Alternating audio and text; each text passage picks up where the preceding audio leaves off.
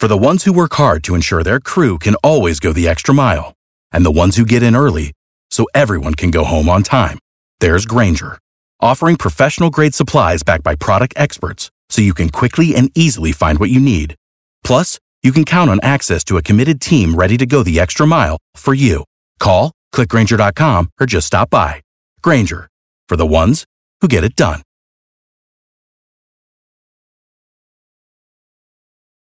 Passion, drive, and patience. The formula for winning championships is also what keeps your ride or die alive.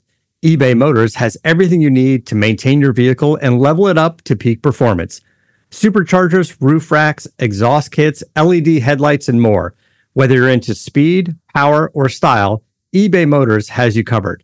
With over 122 million parts for your number one ride or die, you'll always find exactly what you're looking for. And with eBay Guaranteed Fit, your part is guaranteed to fit your ride every time or your money back.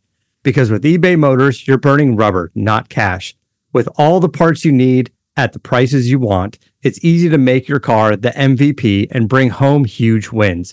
Keep your ride or die alive at ebaymotors.com. Eligible items only. Exclusions apply. See ebaymotors.com.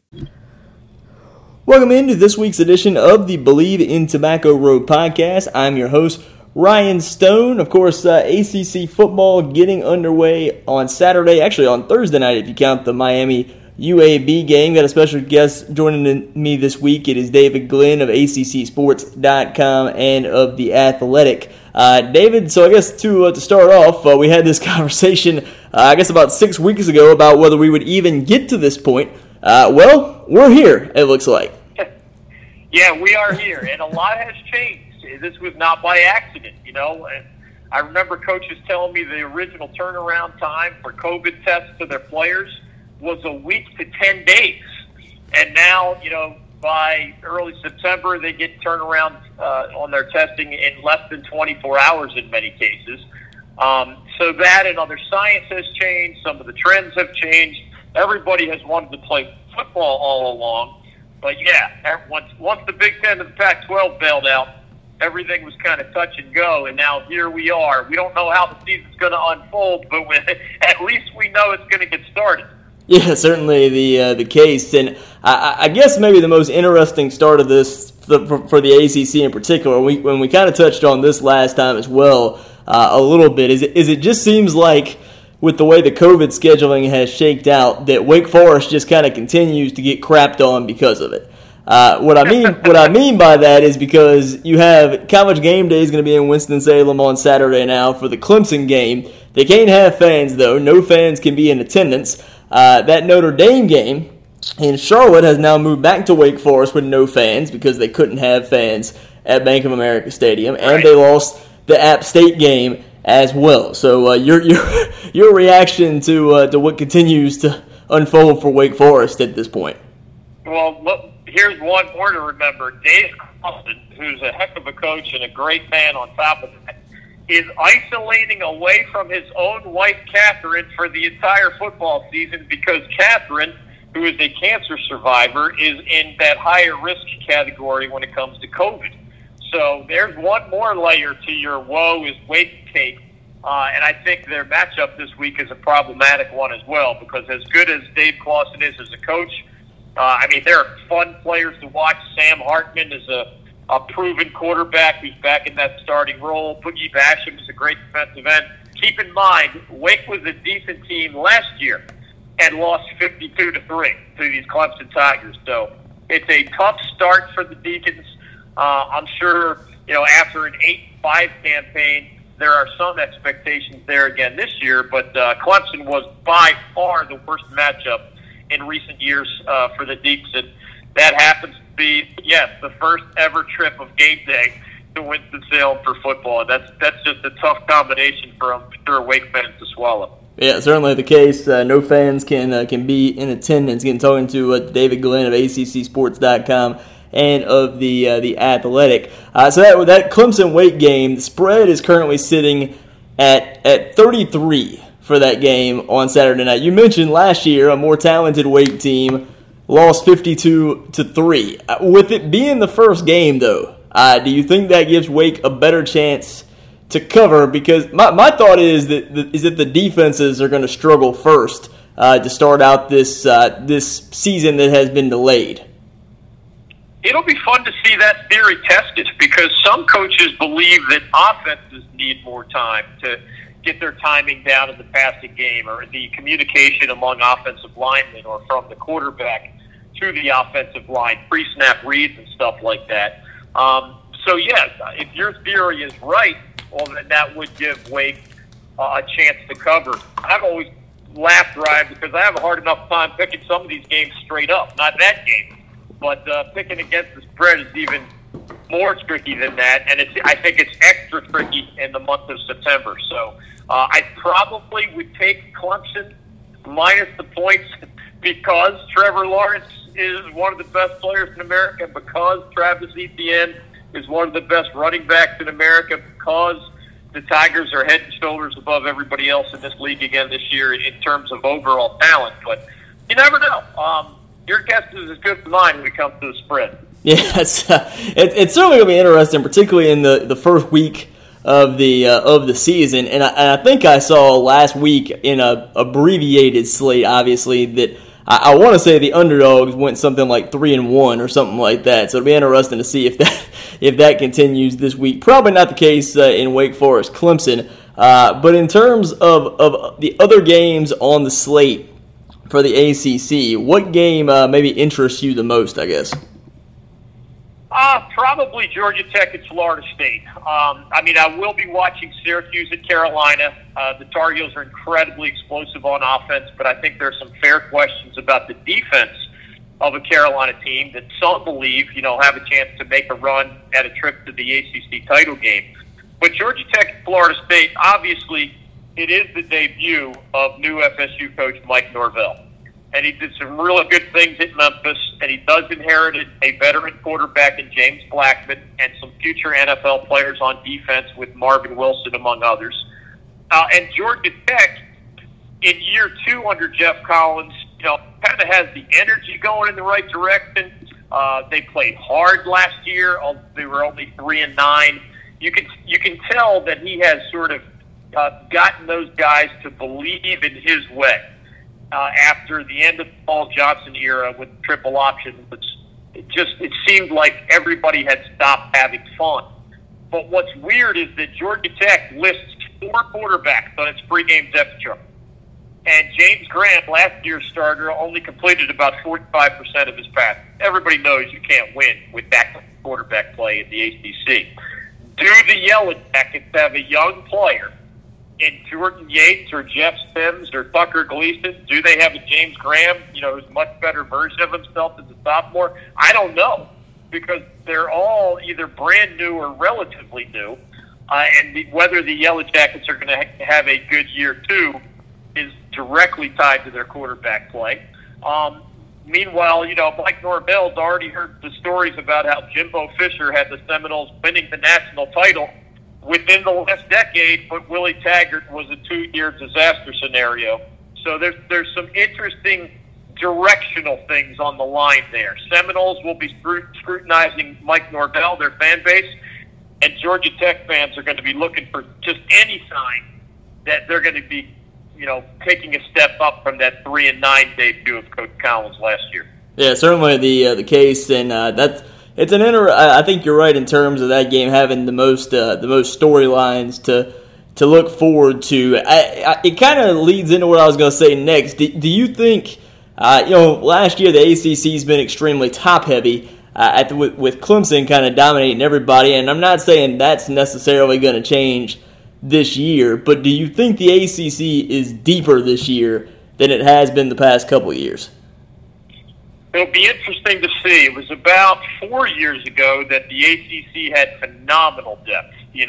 5 different teams finished in the national top 25. I don't see 5 teams of that caliber this year. Of course, finishing in the top 25 won't be quite as tough because some other leagues are not playing football this fall. After Clemson, I think there are half a dozen teams that have a chance to be really good.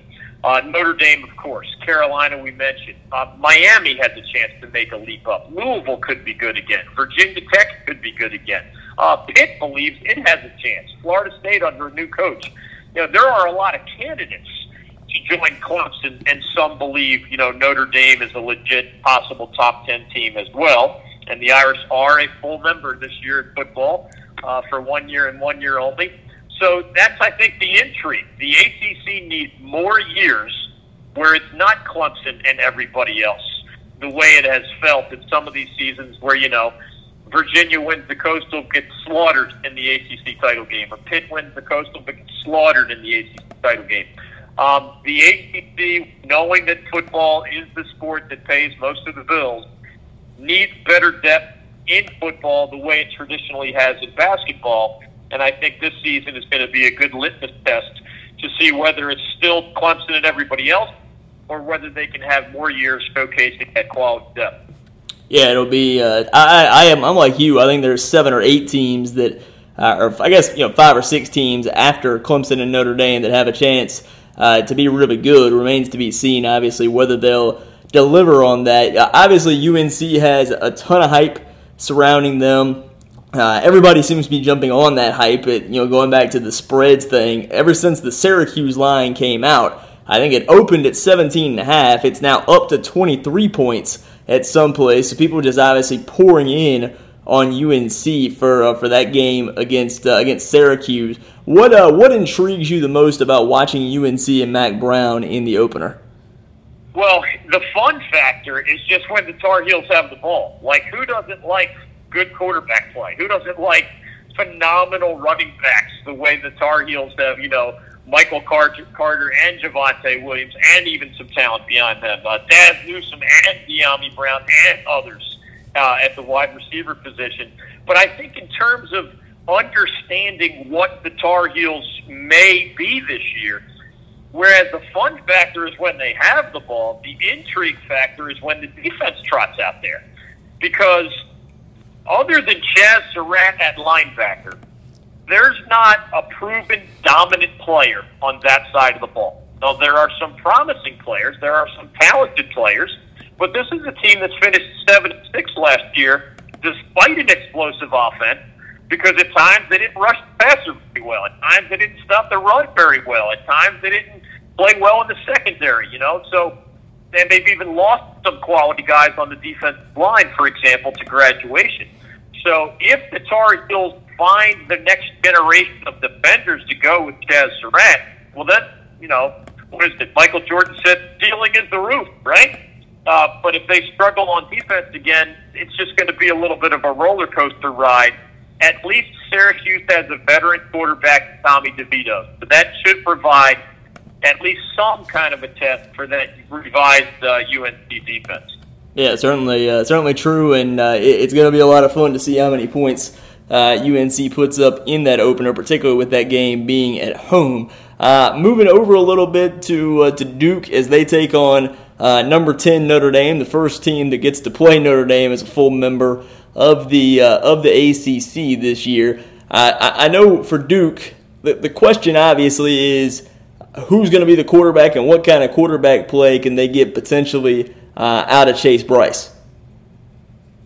Yeah, I think you're right. That's the place to start. A lot of folks are surprised to know that Duke actually has, some really promising guys on the defensive side of the ball. Anybody who hasn't seen Chris Rumpf at one defensive end and Victor Dimukeji at the other end, you might see a different kind of athleticism and productivity than you're used to seeing for the Devils on the defensive front. But everywhere has, some degree of quarterback play kind of being the tail that wags the dog.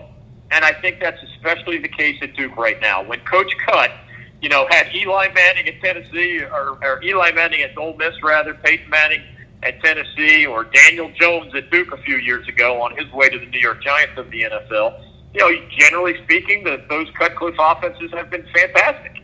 And when he has somebody like a Quentin Harris last year, nice player, waited his turn, but not a special player, the Blue Devils were not nearly as good offensively, and they really struggled at times during a 5-7 season.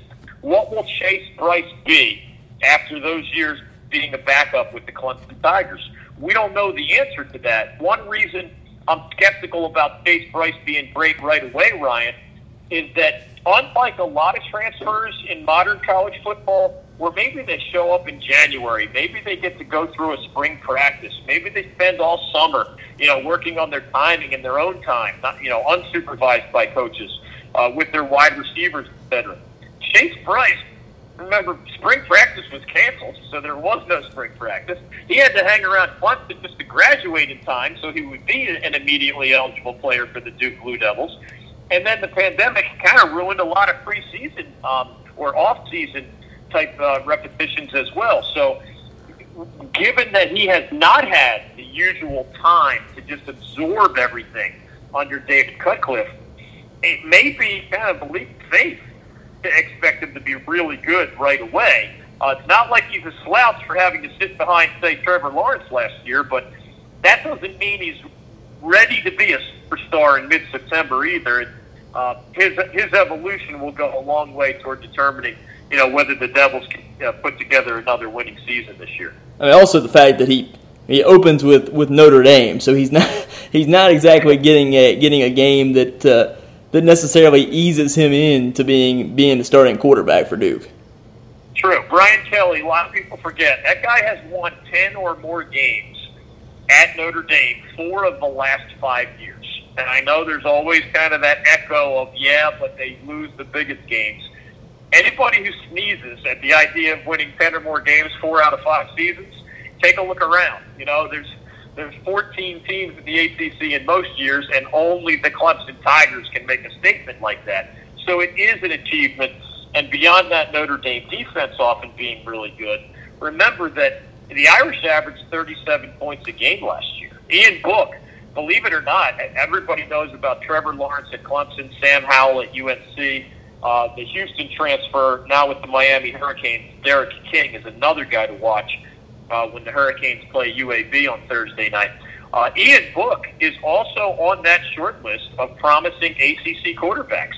And there are some Heisman odds makers that actually put 4 ACC QBs in the top 6 or 8 Heisman candidates.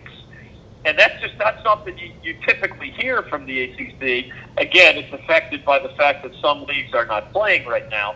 But Trevor Lawrence, Sam Howell, Derek King, Ian Book, that quartet of proven quarterbacks, that is about as good a reason for optimism for ACC football as anything else I can see. One other guy I would throw in there is Mikael Cunningham at Louisville as they open their season against Western Kentucky on Saturday night. What are your expectations, I guess, for Louisville under Scott Satterfield in year number 2? I put Louisville on that tier 2 that we were talking about. After Clemson and maybe Notre Dame, I think the Cardinals belong in that mix of teams that you should not roll your eyes if you think that they could make a run at the top 2 in the league or a national top 25 finish. You mentioned Cunningham. 2,000-plus yards throwing last year, 22 touchdown passes. He also ran for almost 500 yards and 6 TDs. So Scott Satterfield's reputation is well-earned. He was a winner at App State before taking the Louisville job. He surprised a whole lot of people last year by going 8-5. They had the 3rd best conference record in the whole league last year, behind only Clemson's 8-0 and Virginia's 6-2. I think they tied with Virginia Tech at 5-3 with the next best conference only record. When you have a returning proven quarterback, when you have guys like Tutu Atwell and Javian Hawkins at the skill positions, they're going to be mega dangerous offensively again.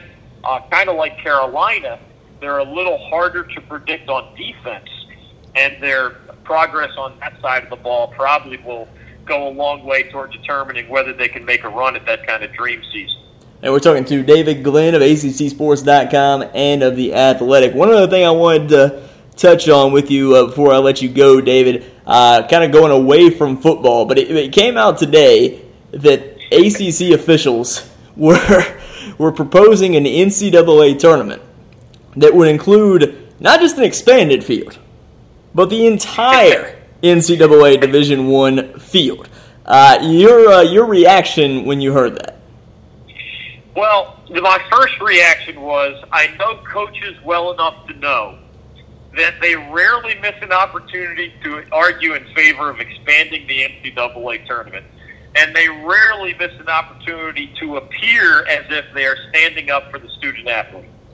So they're saying, there's no downside to what they did today. The 15 ACC basketball coaches saying, let's just open March Madness to everybody for 1 year and 1 year only.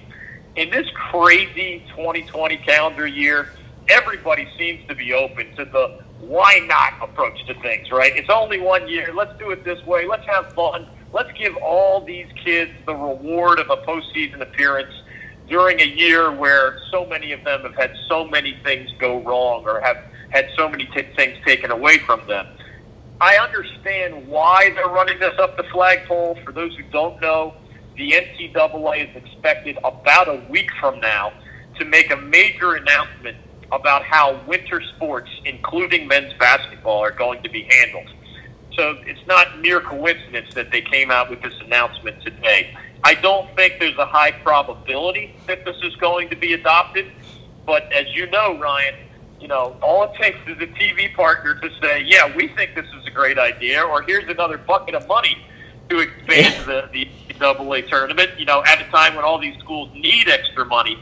I think everybody knows the bottom line is college basketball cannot afford to miss a second straight NCAA tournament, financially and otherwise. How big it is remains to be seen. Maybe we'll see something between 68 and the 340 something. But I don't think a whole lot of people are going to want to watch, the last place team in the MEAC playing against the best team in the ACC in the round of 350 or whatever. But who knows? Crazier things have happened, and especially in a weird year like this, I think everything is at least on the table to be discussed. Well, my first reaction was I can't wait for the March Madness shows where we're debating about the 342nd seed or the 343rd seed, and who should have been seeded higher between those two teams. My second and maybe more reasonable reaction was in a year where you're concerned about COVID, obviously, and contact. I'm not sure that this is the year that really makes sense logistically in terms of that to expand. I'm with you, and I even remember about a month ago, I believe it was, NCAA President Mark Emmert being quoted about the possibility of a bubble approach to March Madness. And one of the things he said, and this goes directly to your point, he said, it's hard for our scientists to envision trying a bubble approach with 68 teams. He said it even would be hard at 32 teams. He said the medical feedback was that it would not be very hard with 16 teams. And keep in mind, bubbling basketball teams that have 15 guys and then support staff and coaches is a heck of a lot less complicated than bubbling football teams that have 100 plus, even before you get to the support staff.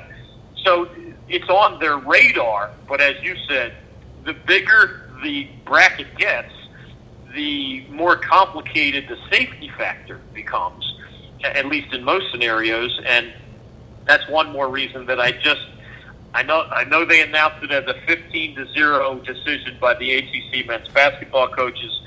I don't think they're going to get that kind of support at the NCAA level. We'll see. I can't imagine so, because logistically trying to figure out a 340-some team tournament during COVID does not sound like a fun time if you're the NCAA. But I guess we'll have to wait and see next week on what they decide on that.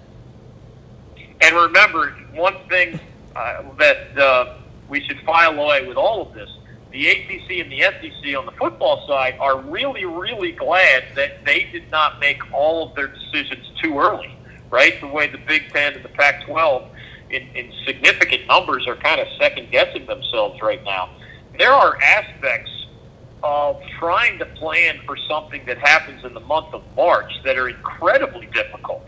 I mean, even beyond the obvious, the science could change between now and then, just the way the science has changed over the last 6 months. There's a possibility of a vaccine between now and then, right? There's a possibility of a horrible flu season that would complicate things even more. So things could get better, things could get worse, and that's why, these schools we've already seen Virginia Tech, NC State football game postponed, before the season started, it pushed back 2 weeks. These schools, they're waking up on a Saturday morning, getting the COVID test for their football players from Friday afternoon, and then learning the morning of a game who can play and who can't play. So it's hard to imagine planning 6 months down the road when in some cases these schools are having trouble, planning 6 hours in advance, much less 6 months in advance. Yeah, no question about it. Uncertain times, as that continues to be the best way, I guess, to describe 2020 at this point, just for everybody and for college athletics as well. Again, we've been talking to David Glenn from ACCSports.com and The Athletic. David, appreciate you taking the time to join us today. Always fun, Ryan, and this time I actually get to say, enjoyed the game. I haven't been up to say that in quite a while, but it's always good to be with you. We might be speaking a touch too soon, but hopefully you're right. Yeah, you're right. As you said, everything comes with an asterisk, right? Yeah, that's great time. Expect the unexpected. That's exactly the case. Again, we've been talking to David Glenn from ACCSports.com and The Athletic. That'll do it for this week's edition of the Believe in Tobacco Road podcast. As always, you can get it on Believe.com. Also, anywhere you get podcasts like Apple and Spotify. Without the ones like you, who work tirelessly to keep things running, everything would suddenly stop. Hospitals, factories, schools, and power plants, they all depend on you. No matter the weather, emergency, or time of day, you're the ones who get it done. At Grainger, we're here for you with professional-grade industrial supplies. Count on real-time product availability and fast delivery. Call, click Grainger.com, or just stop by. Grainger, for the ones who get it done.